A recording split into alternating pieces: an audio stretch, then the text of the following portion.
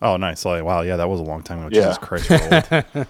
Why do we constantly end up like dating ourselves on this show? It's my favorite thing always. ever.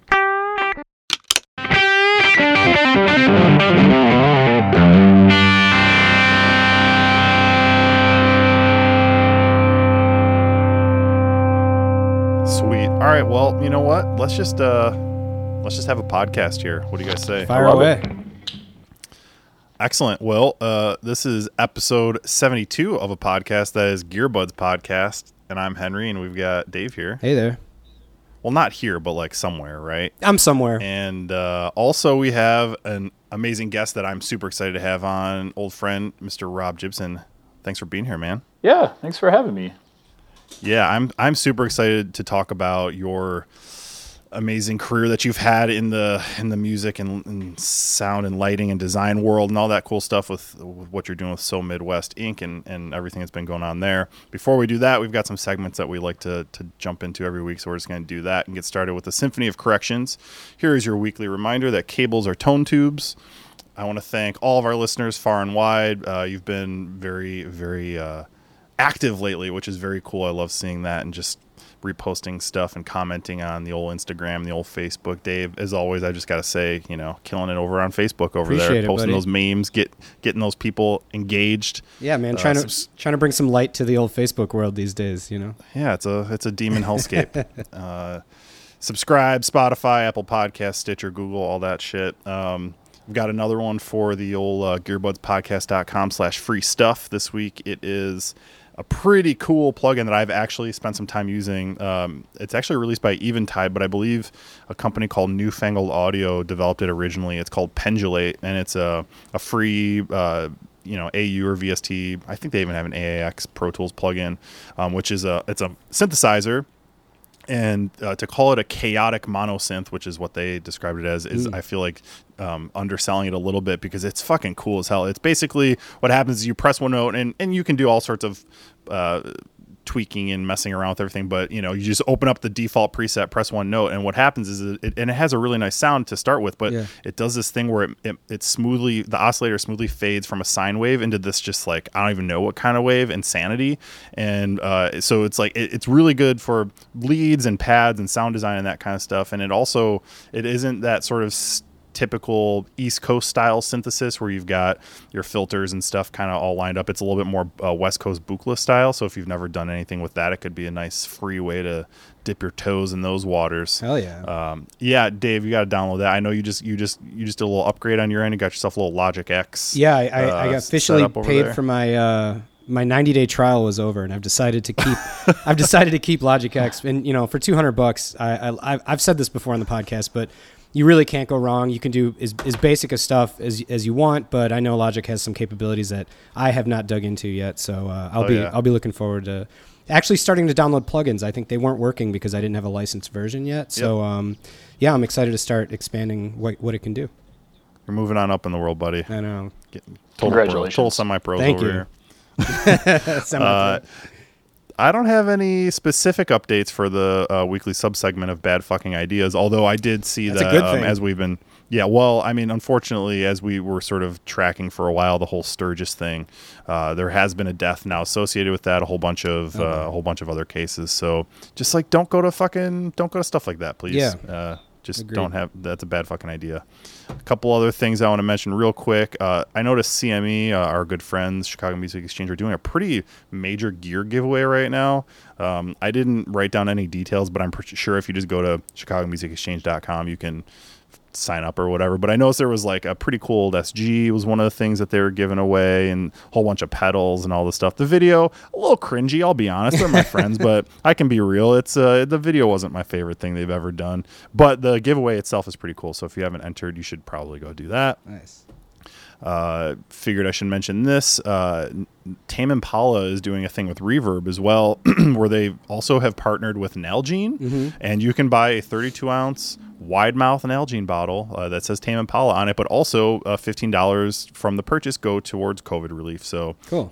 That's a pretty cool thing. Definitely go buy that if you need a water bottle. And then, Rob, this actually directly involves you. I wanted to bring this up this week anyways. Yeah. And it turns out to serendipitously just sort of have aligned. And this is something that we've been tracking for a while and trying to get people to, visit saveourstages.com and take action there. But you recently took a major part in, as far as I can tell, in this Red Alert Restart campaign that actually went down this past Tuesday across the country and globe, I guess. Yeah. I know that it was something like more than 1,500 venues lit up their external sort of features to be read, to bring awareness to this idea that the entire live sound and music world, the production world, is kind of fucked right now. And without some serious government support, these places are not going to be able to reopen. So I would love to hear sort of like your involvement in that and sort of how you got involved and what that was like working with those people. Yeah, right. Well, we started out with that. It was actually a movement in the UK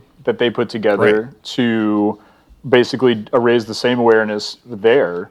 It blows my mind that when I go on my social feed, it's literally nothing but despair and people out of work and, no idea when anything's going to come back to life or we can plan, really forecast any work. Right. Yep. We work with a band called Train, and they had a scheduled tour for 21 that they've now pushed to 22.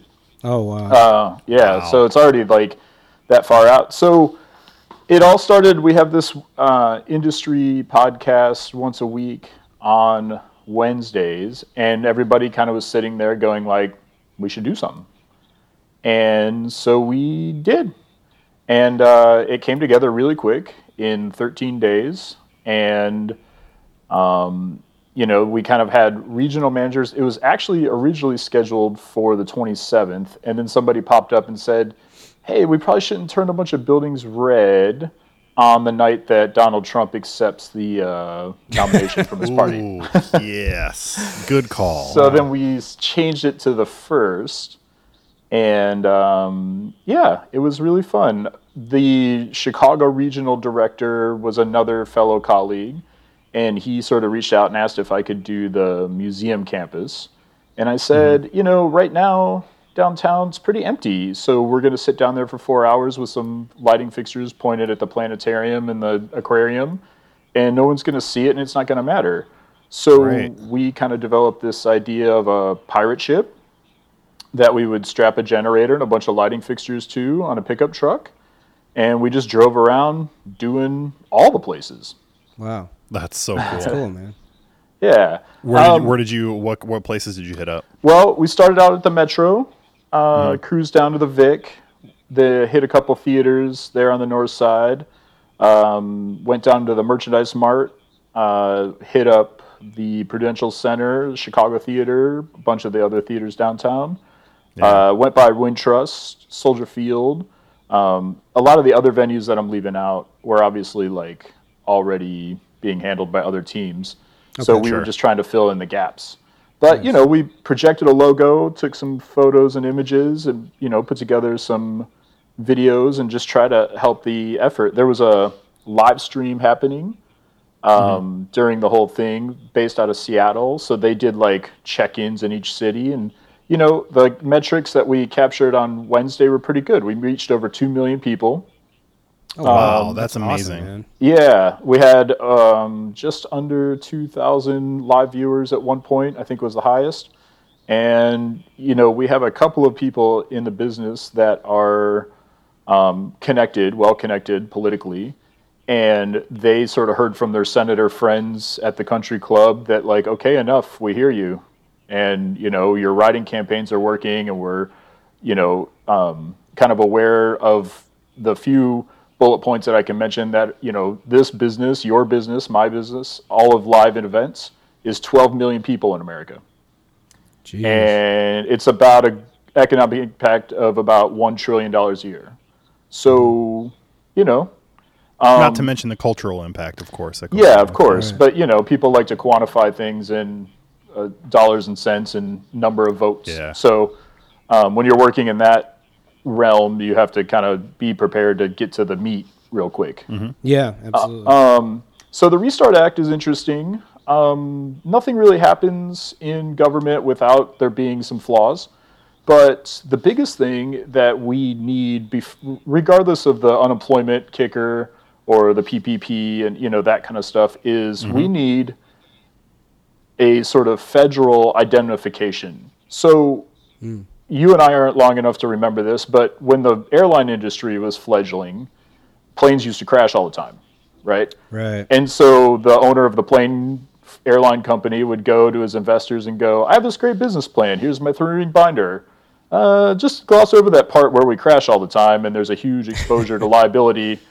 And the basis of it is that there could be no business plan if they didn't have, and for the airline, it's worldwide. So when you buy a ticket and you get on Expedia and you get excited because you're going to Cancun, somewhere deep in the small print, it says if this thing hurls out of the sky, you're getting 10 grand. And you're not getting 10 grand. Your family's getting 10 grand. Okay. But that's it. That's the limit.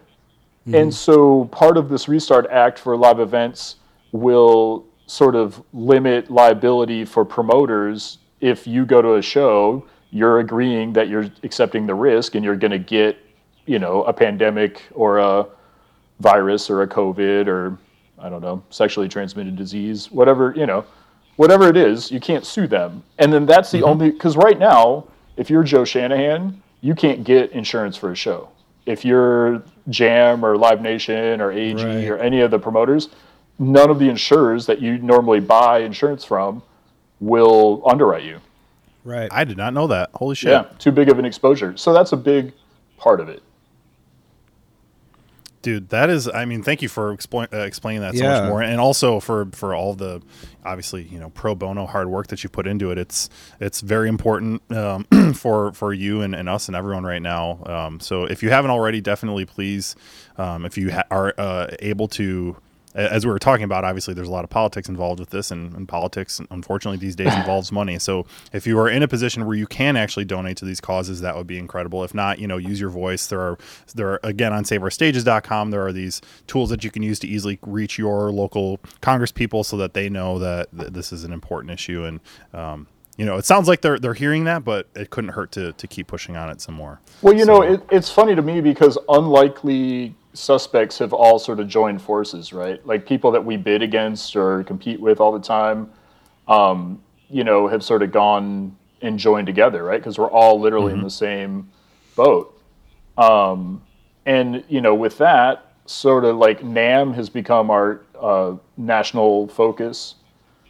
And, so that's been a great thing. They have lobbyists and they're connected and they can do stuff. And, well, we're definitely sad that the show, I think we mentioned, but if not, obviously the 2011 winter show has already been officially canceled.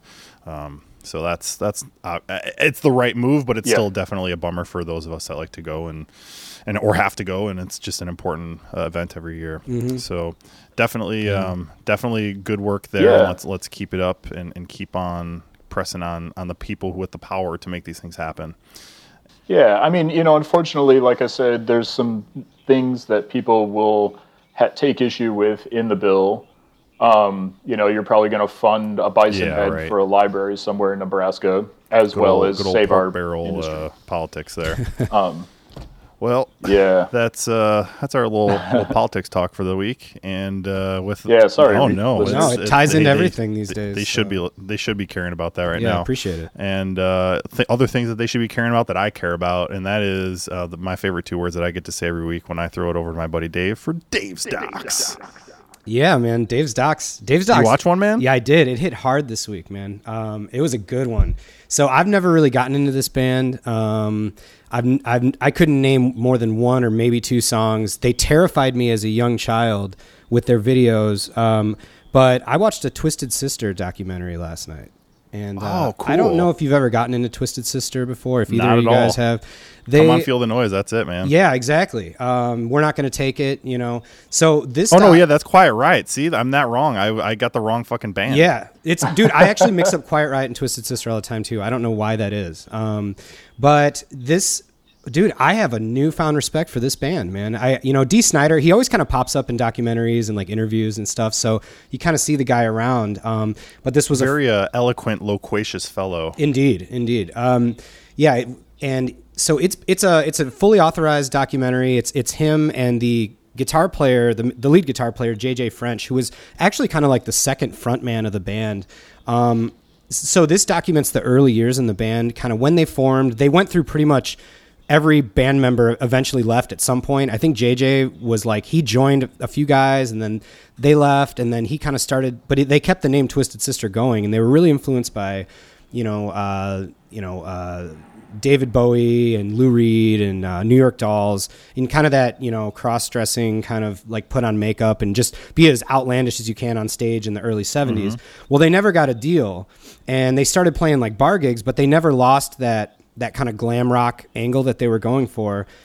This band worked harder. I mean, I'm not kidding you, dude. They did a circuit that was basically kind of East Coast New York area based, but not in the city. They would only play like Long Island. They would play out in Jersey. And there were these 5 or 6 clubs. These guys would just literally every single night, probably 5 or 6 nights a week, they would play for 2 to 4 hours a night. And they would get paid, cash money. And everything they did was just like a marketing genius. And they never got into, they never had a deal. Like they basically played for, I think it was 7 straight years before they got signed by a small label in London. And then there's a branch in London for Atlantic. And then they ended up picking them up. And that's kind of where the movie ends. So they didn't even get into like when they're actually really famous. Yeah. So it was only like them struggling. Dude, I can't think of the last time I've heard about a band playing. They were just a bar band. They would do covers. They had their own songs. They never had a record. I mean, they literally never had a record until they signed with Atlantic. They did some demos and stuff, but they never had a record that they could distribute. And then when they finally got it, they sold like 3.5 million copies. So, they were just this hardworking, like kind of like the working man's band type of thing, which is ironic because they dress just insane. Like, it makes you uncomfortable. I mean, if anyone's seen old pictures of Dee Snider, like, with the makeup, he's just one of those men that just does not pull off wearing a ton of makeup on his face. He's a terrifying looking individual. He wears like, 6 foot or 6 inch platforms. He's like 8 feet tall on stage. It's crazy. And they were even talking about like, because I think they didn't get signed until like 82, and like 1980 rolls around, they're starting to really burn out, man. They're like, come on, guys, we've been at this for like 5 or 6 years now. Kiss has already like washed off their makeup. Like I think that was when Kiss came out in the early 80s, and they're like, this is what we actually the Lick It Up era. Yes, exactly. So they were like, even Kiss like doesn't, wear makeup anymore. This is crazy, but they stuck to what they believed in as far as their stage performance. And honest to God, man, they were incredible live. Like really, they showed a lot of footage in this movie of them playing when they were young guys, man. And they were absolutely unstoppable. They had this kind of fire that you kind of have when you first start playing in bands, where you almost want to be better than any other band you're playing with on the bill. It's more of like almost like a battle of the bands in your own mind, even if you're friends with the guys and stuff. And they went out there every night and just tried to destroy the crowd, and they did. So it was, honest to God, I think the hardest working band that never got signed. New respect for Twisted Sister. The movie's called We Are Twisted Sister. It's available on Prime.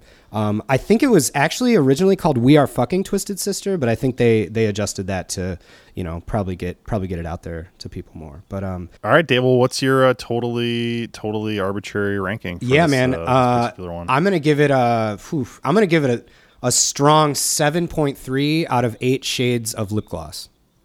Oh man. Yeah, 7.3. That's a great ranking. Any way you slice it. Yeah, man. That's it's up there, man. I'm telling you guys, it's on Prime. It's a long one too. It's like 2 hours, which kind of turned me off sometimes. I'm like, I don't really want to sit here for 2 hours and watch this. And I was sucked in, man. It was really cool. And the best part, like I said, was once they get signed, the movie basically ends. So that's the craziest part about this to me, because you'd feel like that would be where like the meat is. Yep. No, they literally go to the point. And me, I love the early story. I love the backstory. I love the struggle. And they basically at the end, it's just like text comes up on the screen, and they're like, then they sold 3 million copies, and then they went and toured the world, and then they broke up for this time, and they got back together in the 2000s and that kind of stuff. So they just wrap it up really quick. But for the meat of the movie, it was really, really cool to see people working that hard. It really makes me miss playing music, man. I gotta say, like I would do anything. To think that there were bands that could just go out there and play 6 nights a week, right? No questions asked. Be the house band of 6 different venues, 6 nights a week, and then and just do that circuit for 6 or 7 years. It blows my mind that we can't even get out and play a simple show nowadays. So the things we take for granted sometimes, You said it, brother. Yep. So there you have it. Good one, man. Thanks, buddy. Yeah, very good. Time for a little riff library. What do you got for us today? Every week where I talk about one of my favorite records.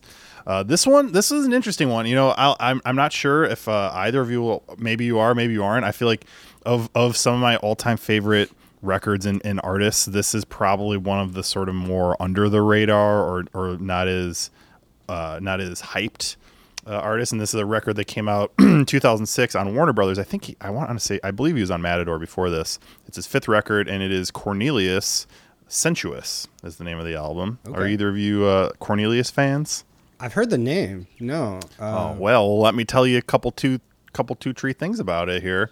He's a Japanese dude. His real name's Kaigo Oyamada. He goes by Cornelius. Before that, in the 90s, he was in a band you may or may not have heard of called Flippers Guitar.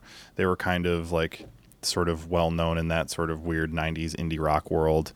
Took the name Cornelius from Planet of the Apes. He's had songs that you might have heard. I know that he wrote a song that was in like Scott Pilgrim versus the World. Mm-hmm. I think most people that talk about him and his music sort of you hear it called a lot of different things, like experimental pop eccentric shit, or like compared to the Beach Boys or Beck. Mm-hmm.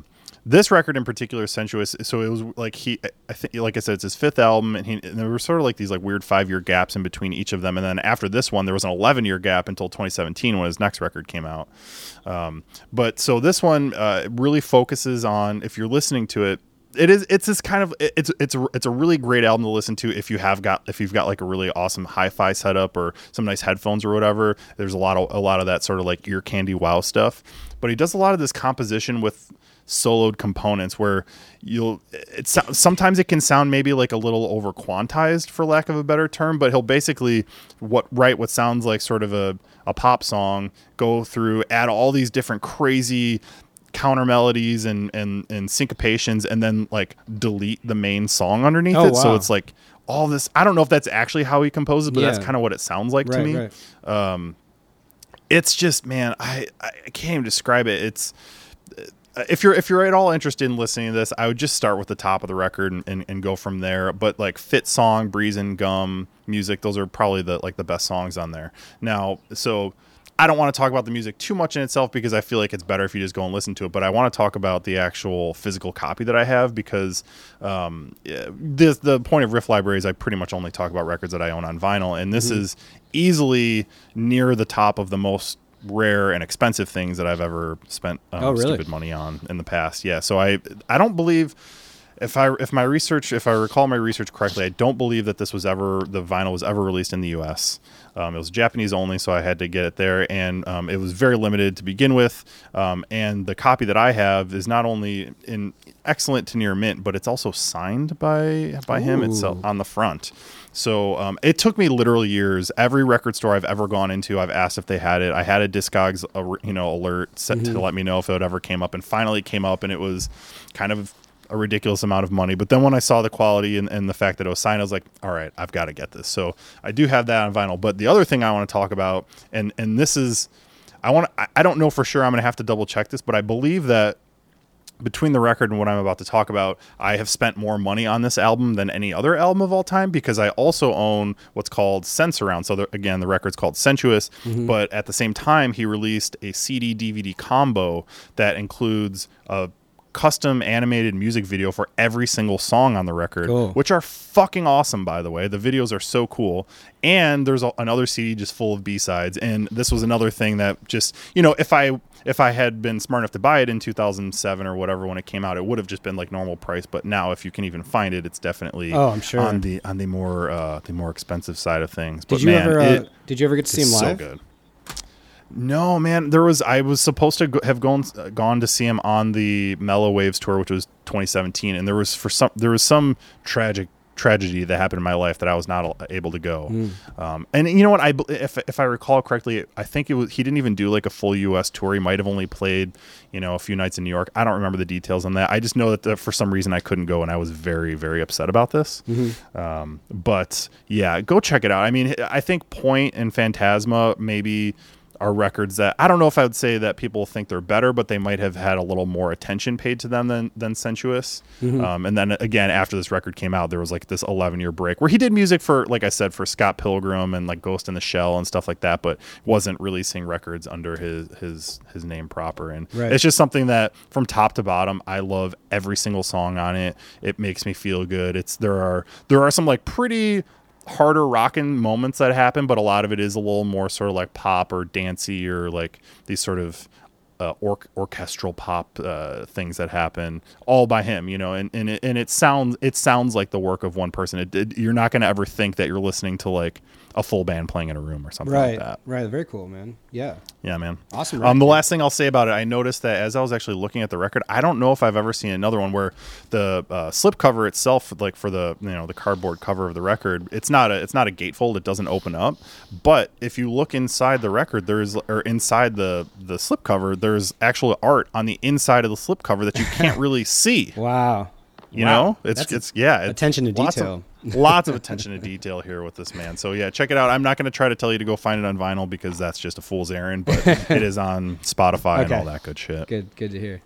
I'll throw it. I'll also make sure I'll put it up in the Gearbuds Spotify playlist. Good recommendation, man. I have to say the last few weeks I've went and listened to your last few recommendations. They've all been great. So thank you. Here's a new one. Yeah, dude. All right. Well, that's enough about us. Let's talk about Rob a little bit more here since you're hanging out. So we're going to keep the Chicago lingo going here and get into a couple two-tree randos, which is where I just ask you a couple random questions here to get started. Sweet. And this one will be interesting because, generally speaking, we either have like, active musicians or touring engineers and that sort of thing. And you're going to be able to sort of shine a whole different light on what you do, pun intended, in the music world. But I'm curious if you could swap places with any band member of any band, past or present, doesn't matter your abilities or theirs or anything like that. If you could just like choose to be in any band of all time, what would that band be? Oh, wow. I don't know. Probably the Get Up Kids. Oh, nice. Interesting. Right? Yeah. Like, I don't know, man. That they, and knowing them through that whole like late 90s, early 2000s scene. And then, we had them when I worked for Incubus, we had them as a support band and they were like playing some bigger rooms and just, I don't know, they always did it really cool, really well. And they always seemed to have fun, unless James DeWeese was like destroying himself on stage and, it was all falling apart. Yeah. Good one. Sweet. Yeah. What was your first concert? I actually saw Motley Crue on the Theater of Pain tour in 1986 or 85. It would have been the second year. They were like a machine in those years, right? They would put out an album and tour for 2 years and then reinvent themselves, put out an album in 2 years. So my old man, decided that it was cool to take like an 11-year-old to the Saginaw, Michigan Civic Center and see the Theater of Pain tour. Tommy Lee, big piano moment, loved it. Oh man, the rest is history for sure. Yeah. That would be, whatever. Your listeners might have to go Google who that was, but it's cool. I don't know. Dude, I mean, that's the thing. Like, Crue rules, I would never say I've been like the biggest Crue fan, but goddamn, that would have been a cool show to go to. They were so good live, man. They were just like unstoppable live. So I'm sure that's badass. That could just springboard you into loving music at that point. If that's the first concert you've ever seen. Oh, dude. I mean, it's weird because like when I was a kid, so I have kind of a weird growing up. I was born in Michigan. We moved to Alabama when I was like a baby. And then we moved back up north when I was 11. So, it was like a big just like cultural dynamic shift. And I wasn't really ever into music, but when I moved up north, I really got shunned from, all the kids in school because I was like a weird chubby kid that spoke weird. So, I found like the people that were trying to have a band and, they were the accepting group, and that's where it all kind of began. Oh yeah, we've all got to have those people. Yeah. Speaking of the past or the future, Yeah. if you had a time machine, where would you go? I don't know. A couple different places and times for different reasons. I don't know. I feel like 60s America was cool, but like maybe I have this like, golden perspective of it, but it just seemed like innovation and, obviously like it was on the forefront of, changing the shittier parts of America. They were just getting started with civil rights, and, like seemed like JFK would be pretty cool to hang out with, but maybe, I don't know, maybe I'm just, making it all glossy and it would have sucked. But, ultimately. But that's the benefit of the time machine. You can go find for yourself. Yeah, right. Yeah. So I think, probably just go back in time. I don't know, maybe go back to like 1992 and like be like, tell myself like, hey, invent Google. And That's a good answer. Full man. hot tub like time that. machine right Yeah, there. Yeah. Absolutely. Yeah, good one. See, or Dave, we haven't done this one before. Where would you go? Yeah, this is a new one for us. Yeah, I really liked your answer with the '60s, Americana. I would just love to go see music from that era. Yeah. Somehow, plot myself right on the side of the stage at like Woodstock or something like that, or one of these insane like Beatles shows or the Doors. But not Altamont. right. Not Altamont. I'll pass on that. Yeah, that stage wasn't even big enough to have a side stage. That was like Right. It was like they were standing on like a card table. Well, like go do it Yeah, before it was a business, right? Like before it was like a marketing push and how we're going to brand it. And it was just people, they just were people. inventing the business basically, Yeah, exactly right, man. Making all Yeah. the mistakes. It'd be so cool to see that. But like you said, I mean, you made a really interesting point. If you went back and you realized it wasn't as nostalgic as you thought it would be, or it didn't have that kind of flair that maybe that you've seen in movies or in documentaries, that would be kind of a bummer too. It's like Right. meeting your hero and then you find out he's like an asshole or something like that. So that's a good little twist on it. What about you, Henry? What do you think, man? Oh, what about me? Where do you want to go? I mean, yeah. Look, I mean, I am a student of history, so there are a lot of eras that I would probably be able to choose. But I think honestly, as a sort of futurist, I want to know what's gonna happen. Ooh. Like, obviously, the situation that we're in right now, I would like to like figure out when the fuck that's gonna end. But also, I mean, realistically, I'd like to just go and I don't even know, maybe like 500 years in the future, and just see like. Does this shit still exist? Like, are we still speaking English? Or where did technology progress? Are we even still in human form, or have we sort of progressed beyond that and moved on to just AI inside robots? Like, what does the world look like in the future? I think that's probably where I would have to go. Or just like, as the fucking Gearbud angle, I would go to 1958 and just start buying Les Pauls. Oh yeah, and put them in a climate controlled environment. Yep. Come back to 2020 and then just keep the best one, sell the rest. Yeah, dude, I totally agree. Where would you hide him? Would you have to like bury him in a forest somewhere or something? Because like, what if you put him in a structure and then it got like torn down? That's a great question. I think what I would have to do is try to rely on family. Like I'd try to find like my grandfather and be like, yo, listen, I know I'm Henry IV, you're Junior, just like you gotta trust me on this one. Let's just like find a spot, because they were in Chicago already and stuff. Okay. So like they would Perfect. That he and I don't know the details, but there were connections to people. So I think he would know, like, if I needed to hide some shit. I think if I could like convince my grandfather, like, hey, I know you're probably, I don't even know how like a teenager or something right now, but like, listen, we've got some guitars to hide, dude. So I don't know that maybe I should write about it. It sounds like something I would watch that, That's cool, your man. like that's your like Biff, like going to the future and getting the sports scores and then becoming Exactly. The But almanac. You're just doing or it with whatever. like guitars.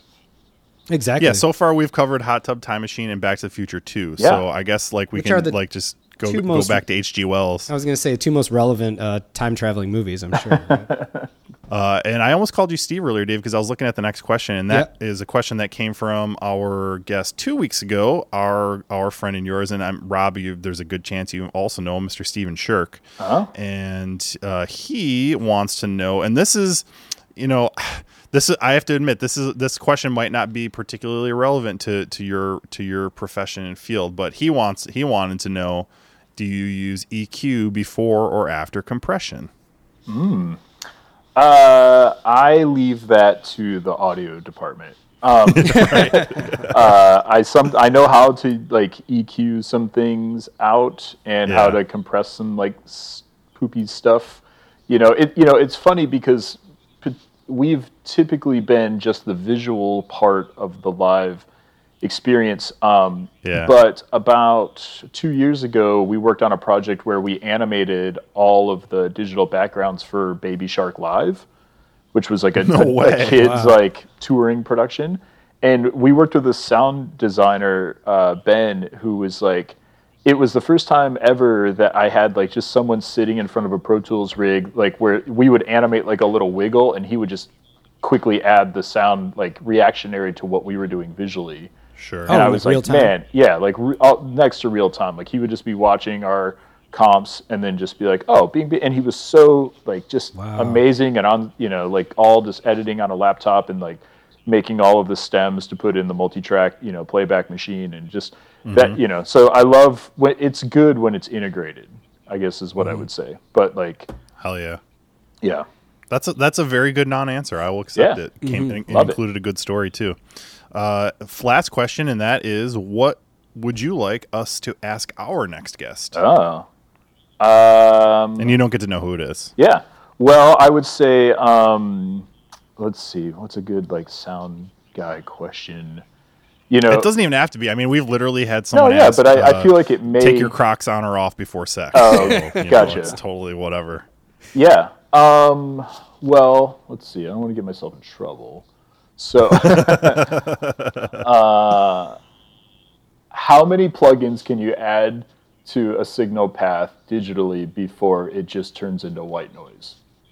Wow, that's a good one. That sounds like a challenge. Because like what's always happening, like I'm out front, in the gig trying to like do whatever I'm doing at the last minute, and then there's just like 3 or 4 sound engineers talking about like, oh, did you get this UAE? Oh, I got the this and the that and the this and then that, and then you get like the Dave Ratz of the world who owns a touring audio company, and it's just like every plugin does nothing but make everything louder, and they, it's such a ingrained thing, and it's like, do you do inboard plugins, outboard plugins?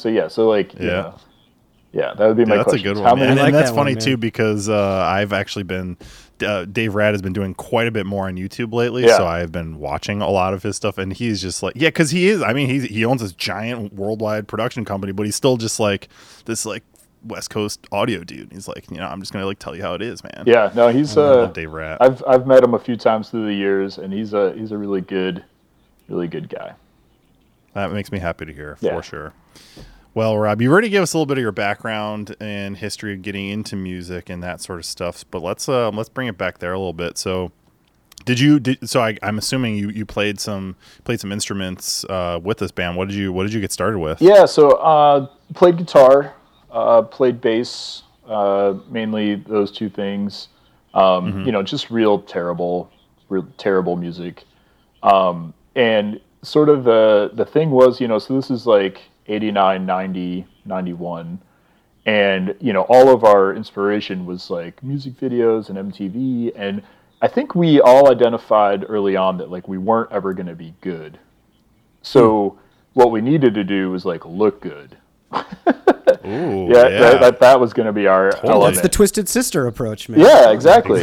Full circle. There you go. Yeah. So,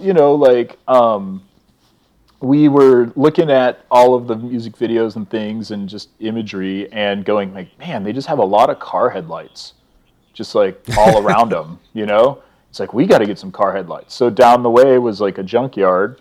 And so me and this guy, Randy Enders, hopped a fence and got in there and got some car headlights and brought them home to my mom's basement and, took some wire from a lamp and like twisted the wires around the 2 posts on the car headlamp and, plugged it in and it blew up, right? So we're like, oh man, well these must be junky because they're from the junkyard. So we went and got some more, and we did this probably like 4 or 5 times, and then we got popped. We got in trouble, and we had to do community service through like a probationary thing.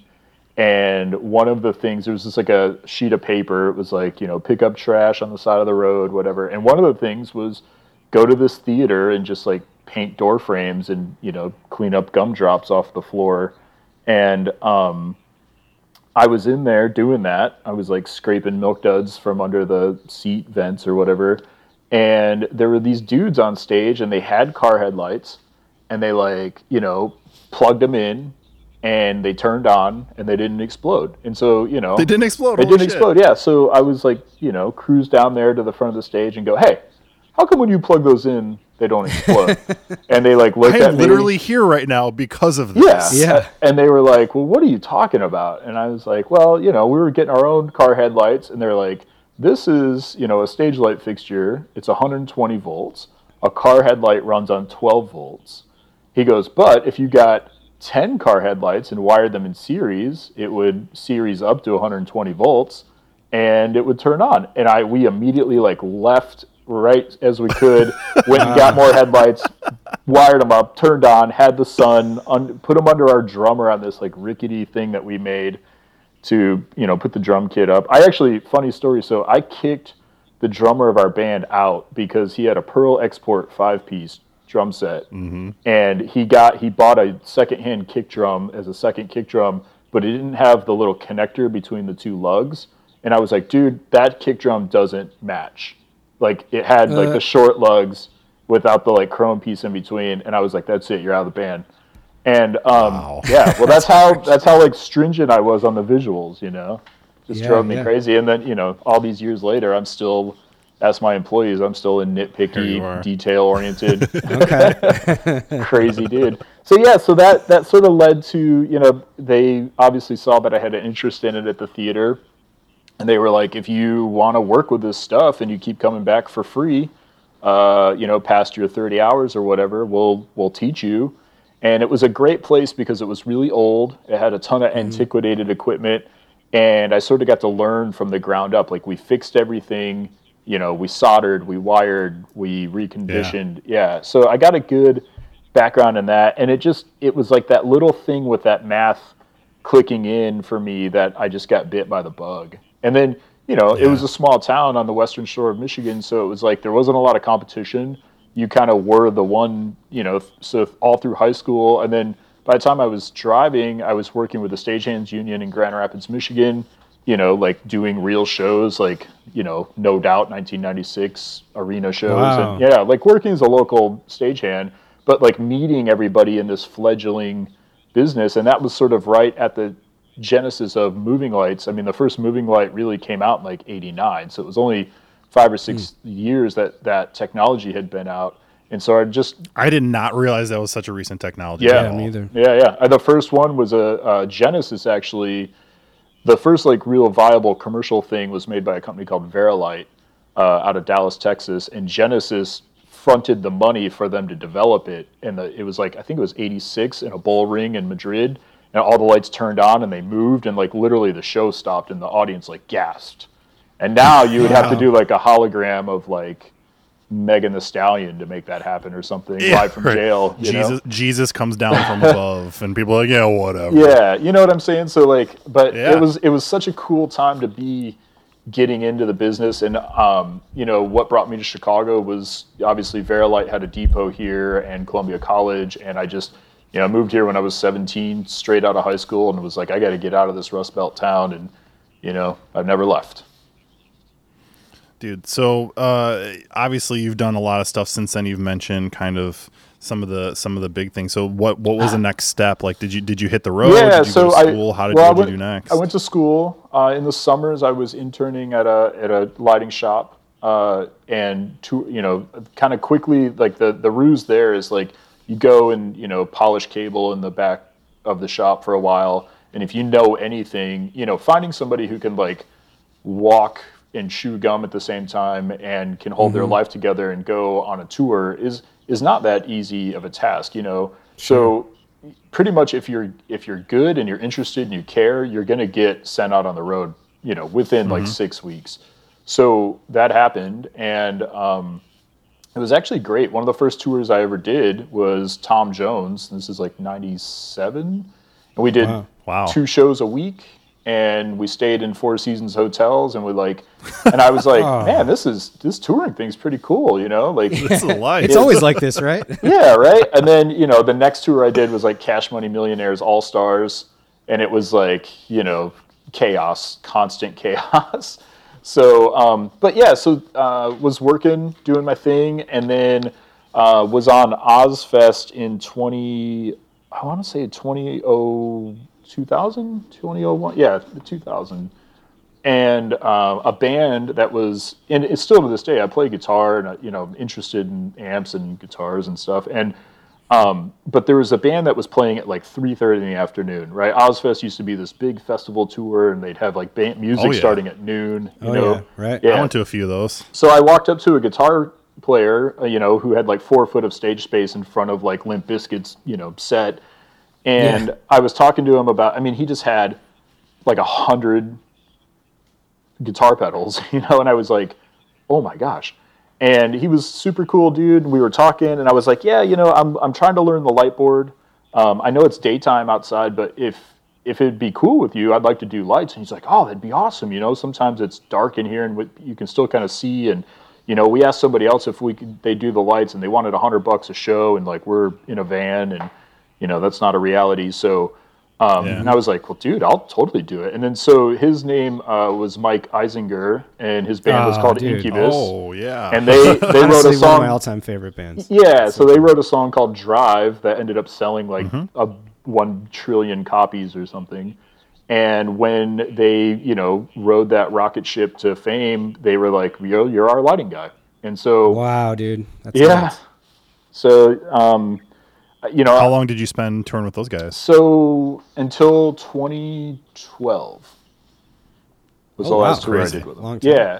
And the thing is, you know, Brandon, the singer, I mean, I would still work with them. We're still friends. He wants the lighting and visuals person to be on the road with them. And it's not a terrible ask. It's just, with all of the other things that we're doing, I can't be like, all right, you guys hold down the fort. The number one person responsible for running the whole deal is going to just go gallivant around the world with a band for a while. Right. You know, I wish... Keep things running. Don't fuck it up. Yeah, I wish I could get it to that point, but it just isn't. And, you know, the other thing is, like, because Drive and all the subsequent albums sold 60 billion copies, they don't actually work that frequently. They're like, a tour, leave. Yeah. Yeah. They don't need to. Yeah. Do I have to leave Santa Monica? I don't know. That's fantastic. That's actually one of the questions that I was very curious about too, because I mean, you know, obviously I know you some of your work in the past and stuff, but like as a lighting visual designer, can you have multiple clients at a time? Like, can you commit to someone like Incubus, but then still go out and do the Fall Out Boy stuff I know you've done? Like, how does that all work? Right. Well, you know, it sort of goes from you're just being like a light guy, right? So the same genesis of like moving lights. So around, I would say 2004, 5, 6, you know, the biggest visual impact thing stopped becoming beams of light in the air and started becoming video content. And, you know, surfaces and projections and those kind of things. Right. And I just saw the writing on the wall. I was like, I have to learn video editing and rendering and modeling and compositing now because the being the guy that just flashes beams of light in the air isn't going to be like a very needed thing in the future. You know, and now we're all the way to the point where we're doing like augmented reality, you know, shoots where we're just green screening in performers over the internet into like virtual worlds. And, you know, I can't even imagine what it'd be if I was just trying to be a lighting guy. Yeah, but, right. So, you know, no. So like as the business grew and the diverse, you know, markets that we work in, we typically will design all of the visual elements. We'll go out for the first week worth of shows and rehearsals and get it together. And then we'll have a position called a lighting director or, you know, a media server operator sort of run it. I mean, most of the bigger things that we do now are all to a time code track anyway. So all of the events are automated and you really just Sure. need someone to maintain it and update the positions and change rasters and things, per any venue adjustment. So, that's it's shifted from being like the light guy to, being more of just a company and a production partner with that, company. And, with that, some of our other clients, we now direct the music videos, or we design the album artwork, and we kind of all, putting together merch designs, all of it, Right. it to be cohesive. Because, the real answer is that you only have 60 seconds worth of somebody's attention anymore. So like you've got to hit them with the T-shirt, the poster, the CD art, Yeah. the iTunes artwork, the visual, the stage show, it all needs, and the Instagram clip, it's all got to be like constant reinforcement. Totally makes perfect sense to me. So I mean, obviously, you mentioned the fact that a lot of this stuff is just coded in time code at this point. But I want to know, because I've had to like, push some faders around on a little lighting board before, but I basically know nothing about this whole world. Yeah.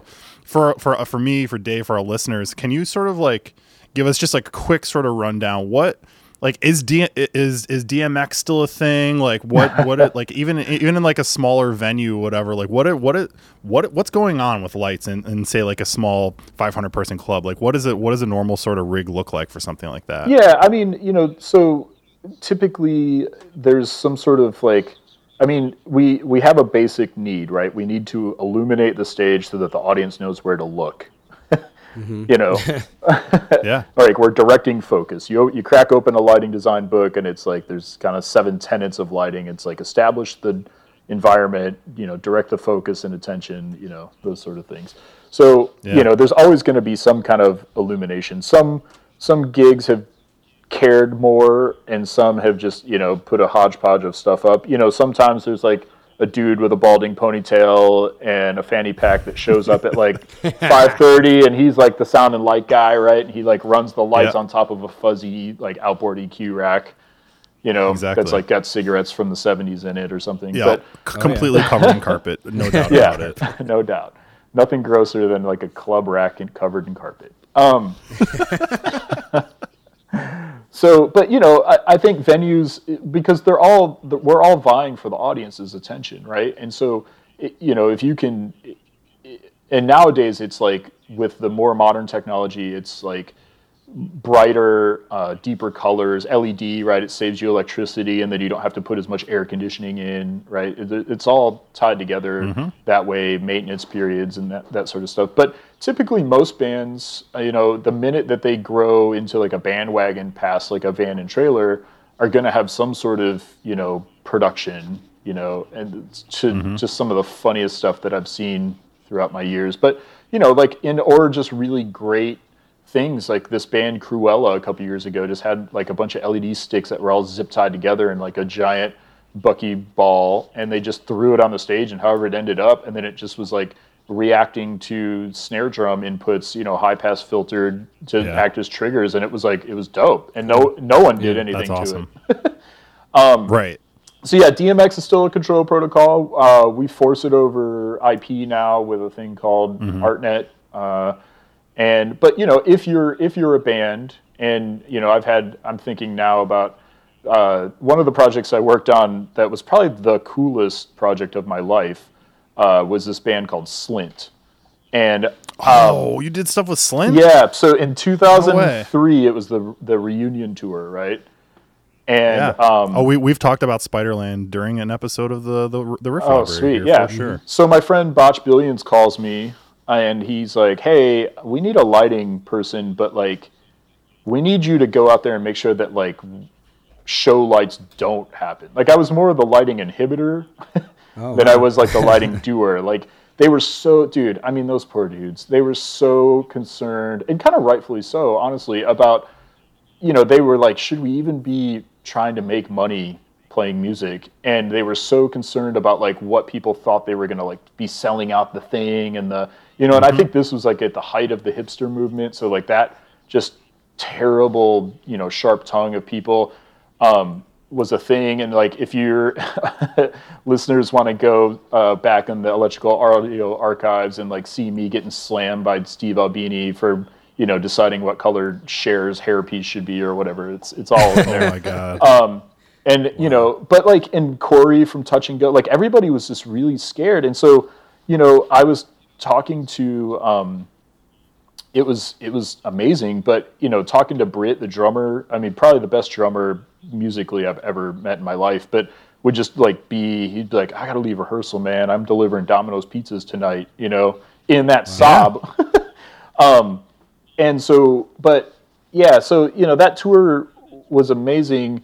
But again, you know, we were doing lights, and there was a purpose and there was a reason, and, you know, even the reason not to do it was the reason. Yeah.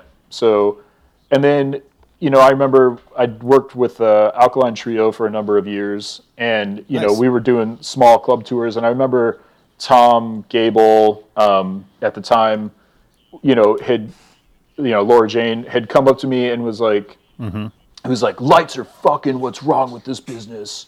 You know, like lights and staging and production and, you know, whatever. And he's like, I just want to turn it bright white. And I was like, well, you know, but that's the thing, is like, that's your narrative. So like that's your lighting design. So like, as much as you want to be like crazy and tell me that you're anti everything, actually this you still is have an idea. Yeah. You're putting your thought into it, you know? And it was like, yeah. And then me and James would just go get fucking ham sandwiched on tons of Jameson. And, you know, I'm reminded of a quote, to take it back to Rush. If you choose not to decide, you still have made a choice. Yeah. Very good. Yep. Yeah. And so, you know, those were all really pivotal and amazing experiences. I just remember like cycling back to Britt, you know, his big thing was like, he just didn't understand why stage lighting would ever make the stage dark.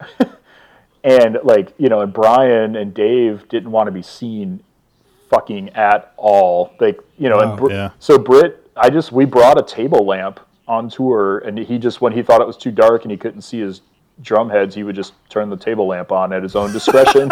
And so we had this like, you know, eerie backlit weird thing, and then, you know, the table lamp would click on. Yeah, I was gonna say, like, that's a hard one for, like, I mean, you know, Henry and I have played you know, dozens of shows, and it's like, you know, lighting is really important when you're on stage, especially if you're playing guitar. You know, you want to be able to see your fretboard. I mean, how do guys even do that? You know, well, I always say, and I say that there's two different shows. You know, there's the sort of show that the audience sees, and then there's the show that you as the musician feel. I mean, I've been in so many arguments with Ben Kenny, the bass player from Incubus, about the light not hitting him, because he sees the circle like down in front of him, but like it's just hitting him from the waist up. But he thinks like the circle should be behind his feet, you know. And it's like that's that argument. So it's like I have to stand there and let him walk out in the house and see it. Like, oh, actually, it's just a really tight silhouette. But gotcha. Yeah, you know, and so being a musician, I get it. Like I always go up and check out the scene, and you know, we add little systems of fill light and, you know, to sort of make it happen. So, you know, if you're in complete blackness, you're balanced. And then as we start adding backlight, I got to add the similar amount of front light so that you're balanced, right? Like if you're getting blinded from the front, right? Like we have to fill it all in to make it happen. But the great players, you know, they're like, do whatever you want, you know? And then the not so great players, they're just jumping around while we turn up the track anyway.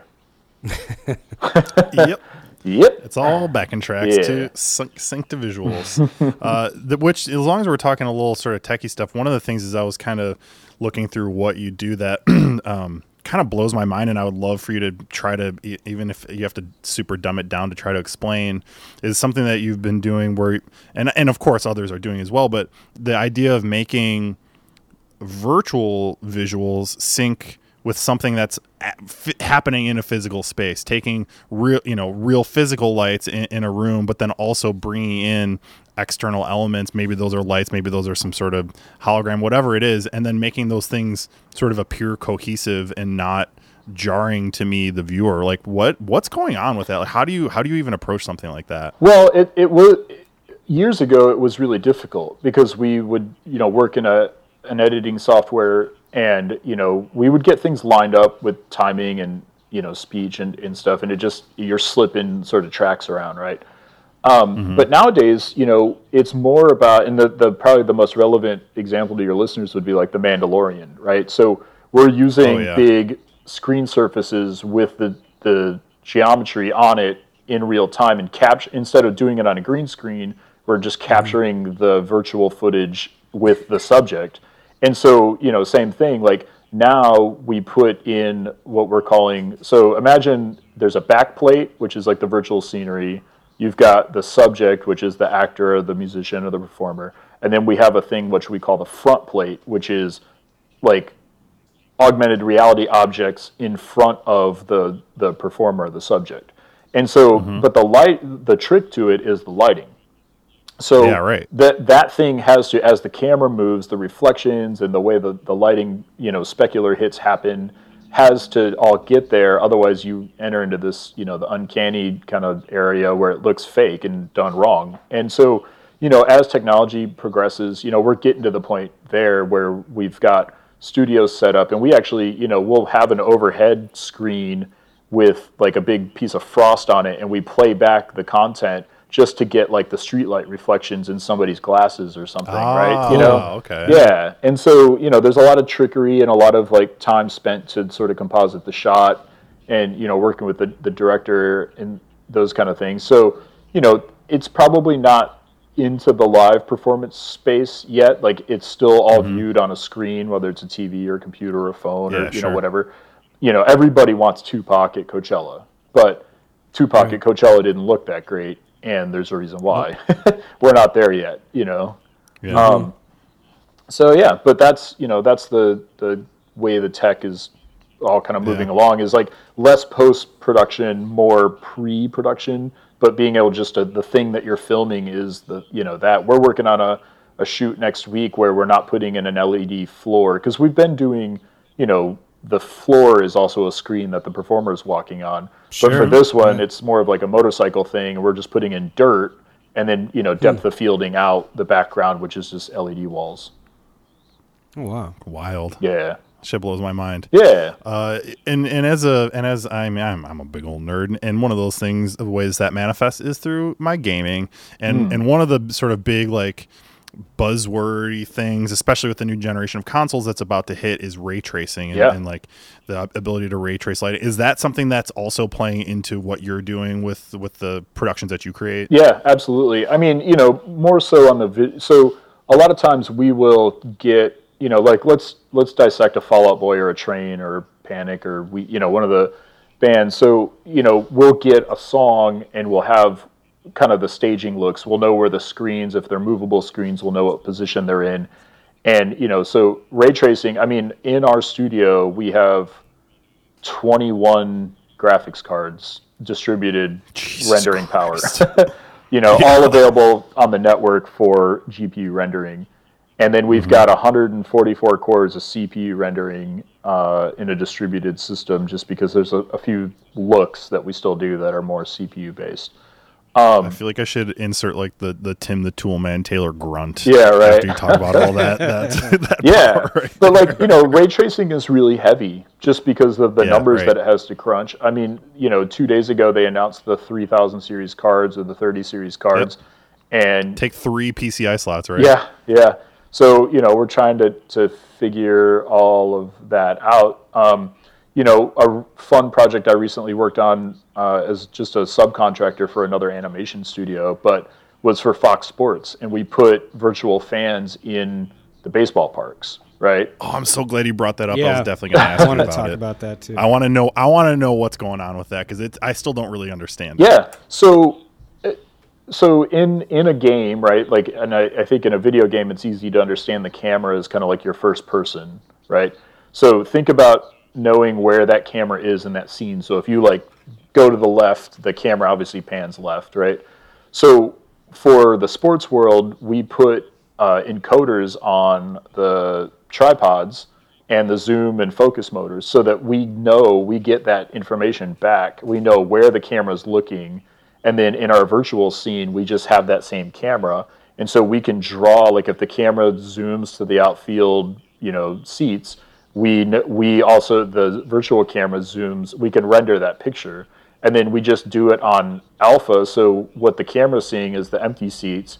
We stick the people over the top, and then some magic trickery between, remember I brought up front plate, back plate. So all of the people are front plate, so we either have to paint out the seats that would be over the top of the athletes, baseball players, or we have to try to like composite half of it into the back plate, half of it into the front plate. And that's crazy because that takes, for each camera at the park, it takes one like machine. Each camera has a dedicated, like 10 core i9 with a 2080, or probably a Quadro P6000 in it, an SDI card. So in the TV truck where we're working, there's 12 $10,000 computers kind of all running and, on a 10 gig network, moving all that data around. Wild. Yeah.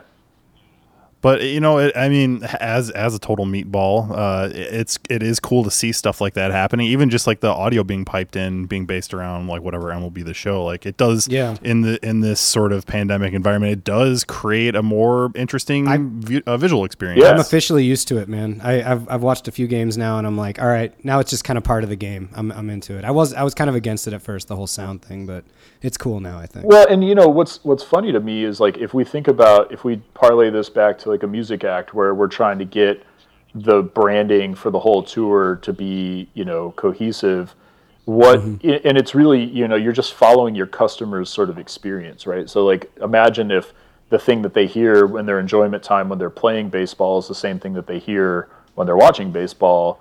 Like I just think it's smart from a marketing and PR standpoint. And the reason that they did it is because it all existed and it was readily available.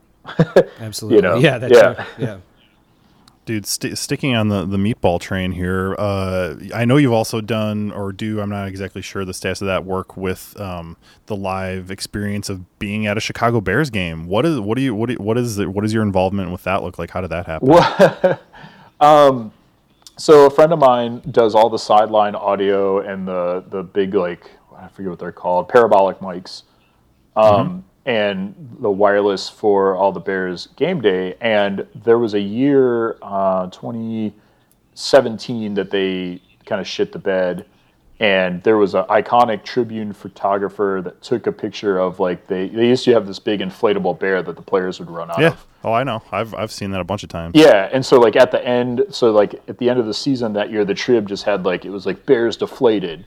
And so, I know exactly. And it was like, when they were like taking it down, it was all like mooshed up or whatever. So, Hallis Hall reached out to my friend and said, hey, we need to come up with a new player intro. Look what Philly's doing. Look what they do at the Super Bowl. Look what, all these like all the easy stuff it is to do with a designer when a band's like, hey, look at all these other bands on Instagram and come up with something completely unique and nothing like exactly what I'm showing you.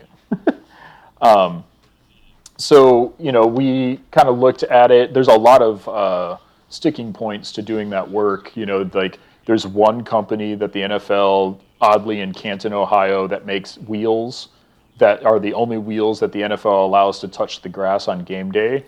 And so you got to like buy these wheels for $1,200 a wheel, and we needed like 30. Holy shit! Yeah, it's a total racket. Yeah. But so, the idea was let's bring it more media. Soldier Field's renovation now, it's crazy to think about it, but it's 17 years old. And the tech, they have the big sort of end zone screens, but there's nothing down around the field. So we just kind of created a little world for them to run out of and to do some animations. And it's a little more stripped down than the original plan, just because that's how the process goes. But it was really fun. And, it doesn't look like much in the stadium, but the camera view from the locker room out to the field looks really exciting and colorful and lots of animated content, moving on around. So, it's funny because they wanted to replicate the experience for like the Cowboys have, which, they have a much newer stadium and like a sort of a thought through thing. They're like, hey, take this cinder block loading dock and transform it into something, Right. So is that kind of like a one-time thing, or is that something like you sort of install it and that's what it is, or is it kind of an ongoing consultation? Yeah, so we did the creative on it, and obviously the mechanics of it are figured out and working. It was a 5-year contract, and then we just supply the updated graphics, and we actually don't do a ton because they the Bears have an in-house, a really great editor named Romel. Hey, Romel.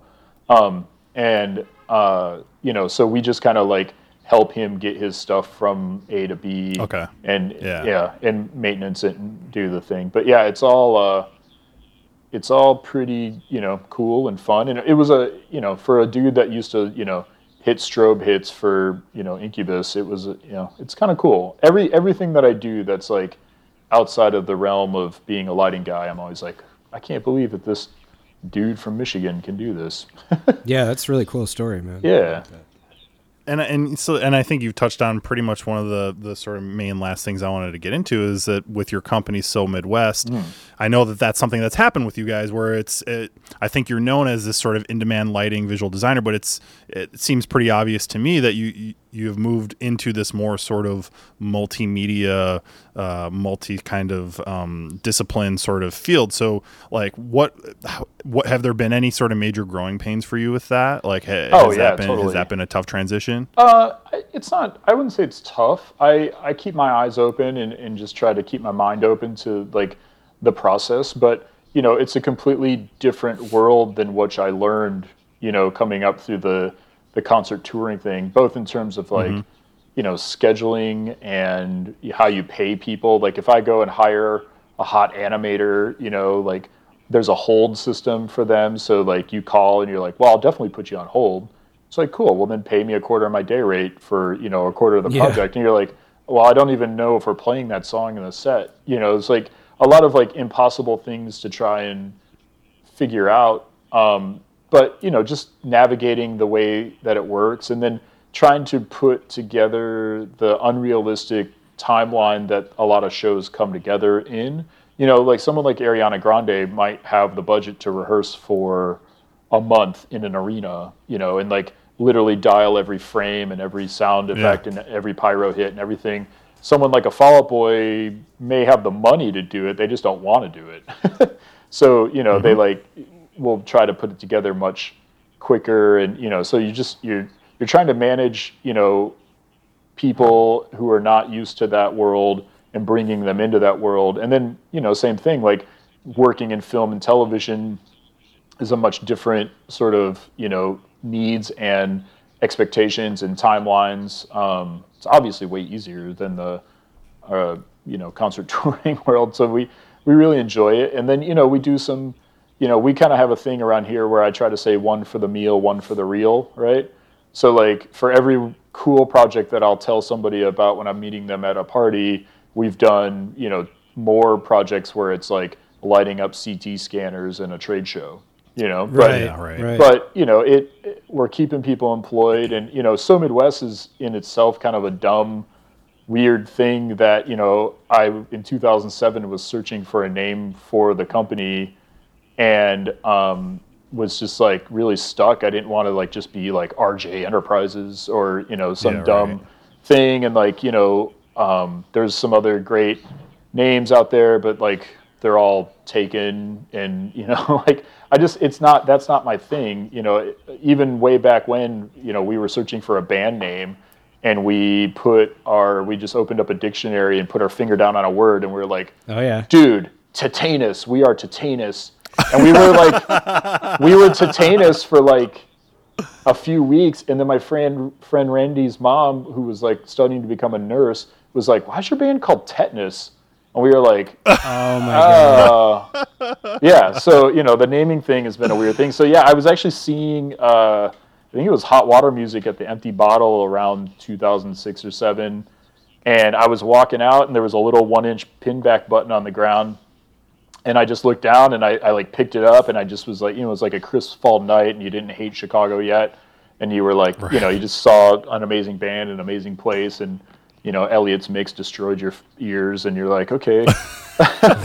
And, like I just went for it. And, it's so people are like, what is this dumb thing? But what it's become, it's like a full-fledged company with multiple employees. And, now the craziest thing is when people say it like it's a real thing. Like that's just a tax shelter, right? It's not like a real, right. But we have a studio in Logan Square. We, there's health insurance. I have a fucking employee handbook, You know, Oh, wow. Wow.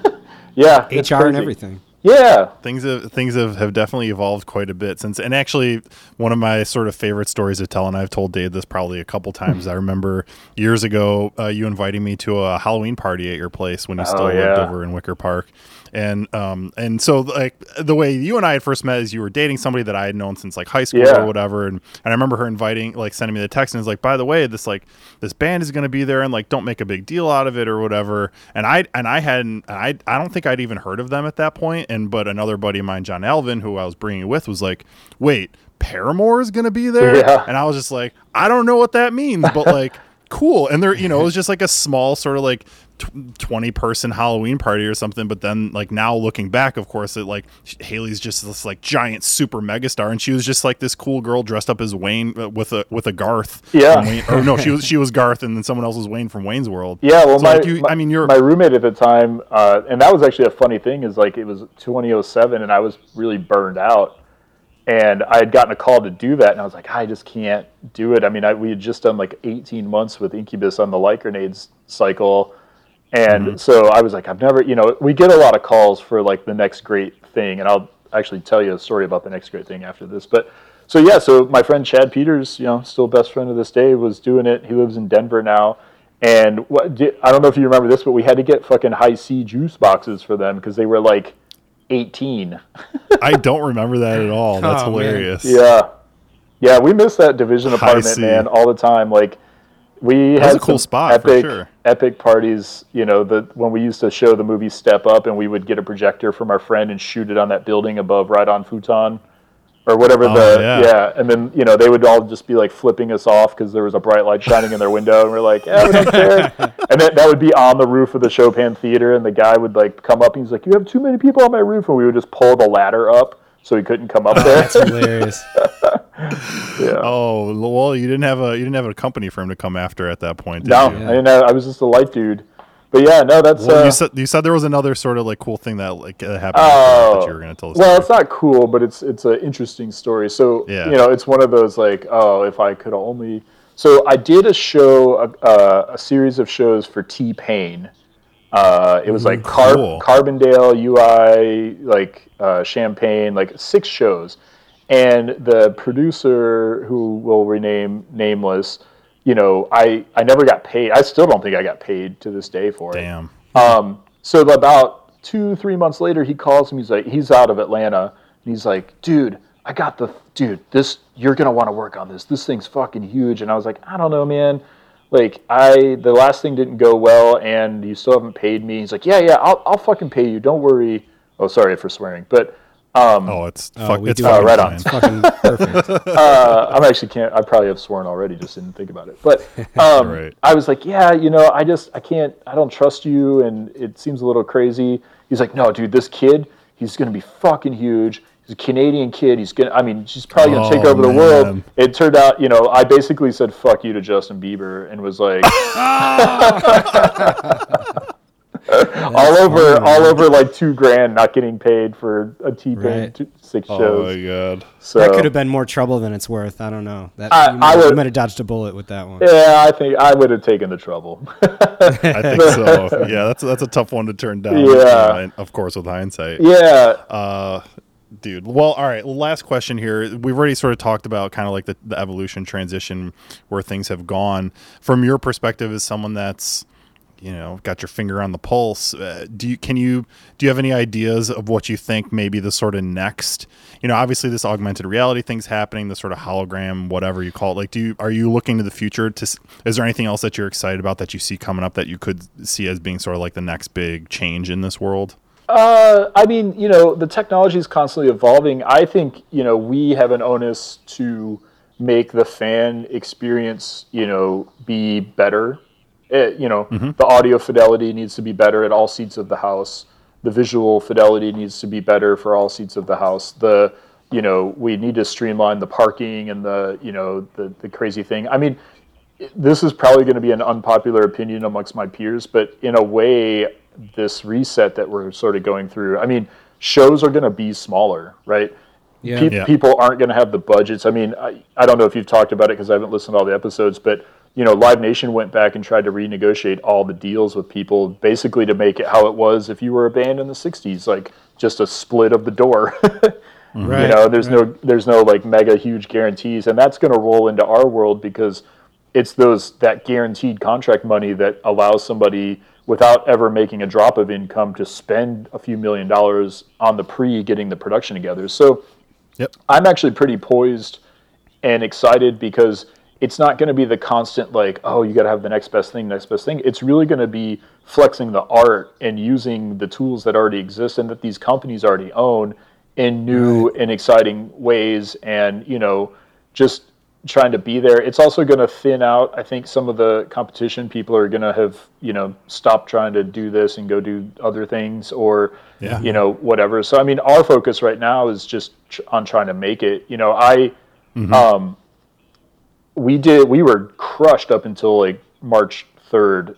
We did like just amazing amount of work up until then, and I basically just said in the middle of April, like, look, I'm not going to take any profit out of those projects that would normally go into my pocket, right? Like, I'm just a salaried employee at a pretty low rate. And then at the end of the year, what is left, it just goes to the one stockholder of the company, and that's me. But my employees, they're decently compensated, top talent kind of folks. So I said, it's important for me to keep them. So I'm going to roll the profits into making that happen. And, because my biggest fear is that when it comes back, and I don't know how our business is going to navigate this, but everybody can't go on tour at once because the audience will just be fatigued, and I think that's why Train pushed their thing into 22, because they were like, we can.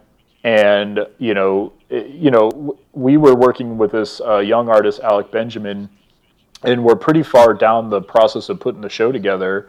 And, they were like, okay, we're going to book for the fall. And then the manager calls me and he's like, we're talking to, some, and they were playing like Metro and Vic size places.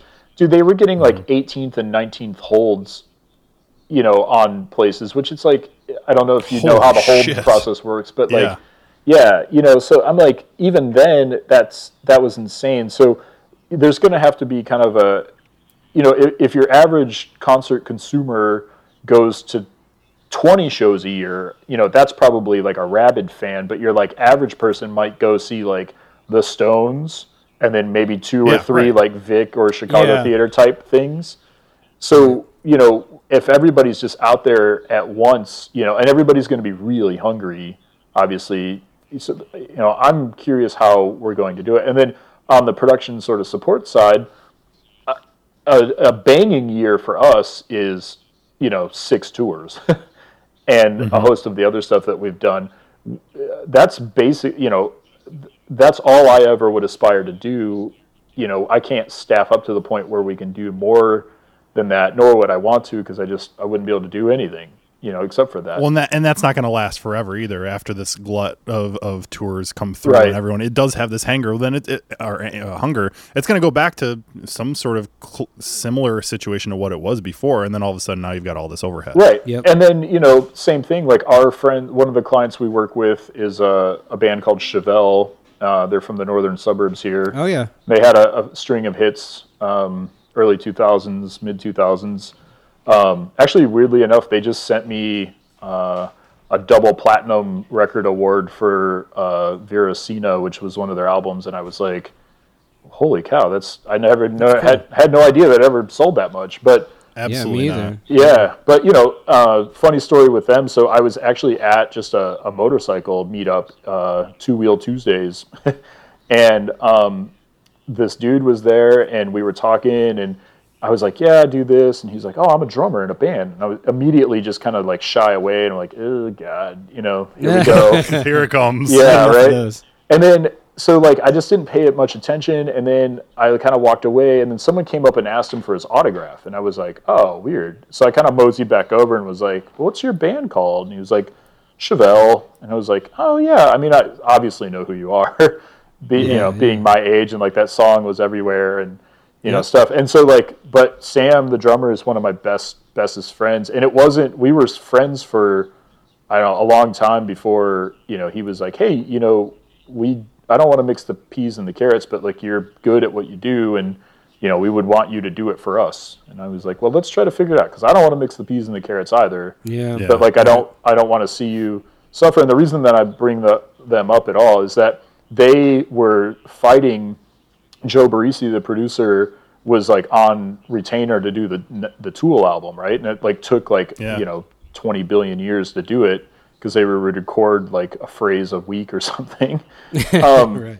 And so they were kind of like flying out to LA to do their record in between breaks and stuff. But they have a fully mixed, ready to go record in the can and don't know what to do with it, because it was like finished being mastered in May. Oh. Wow. It's like, how do you, like, if you just release it to what? To no fanfare, to no, can't support it. Yeah, to you what can't support end? it, exactly. Yeah. So, and I can't even imagine for your other listeners out there that might be in bands, like, do you even like the album in a couple of years? Like at most of the bands we work with, they like hate. Yeah, they're like on to the next thing. Right. So, I don't have the answer. I don't remember what the original question was, but you answered something, that's for sure. Yeah.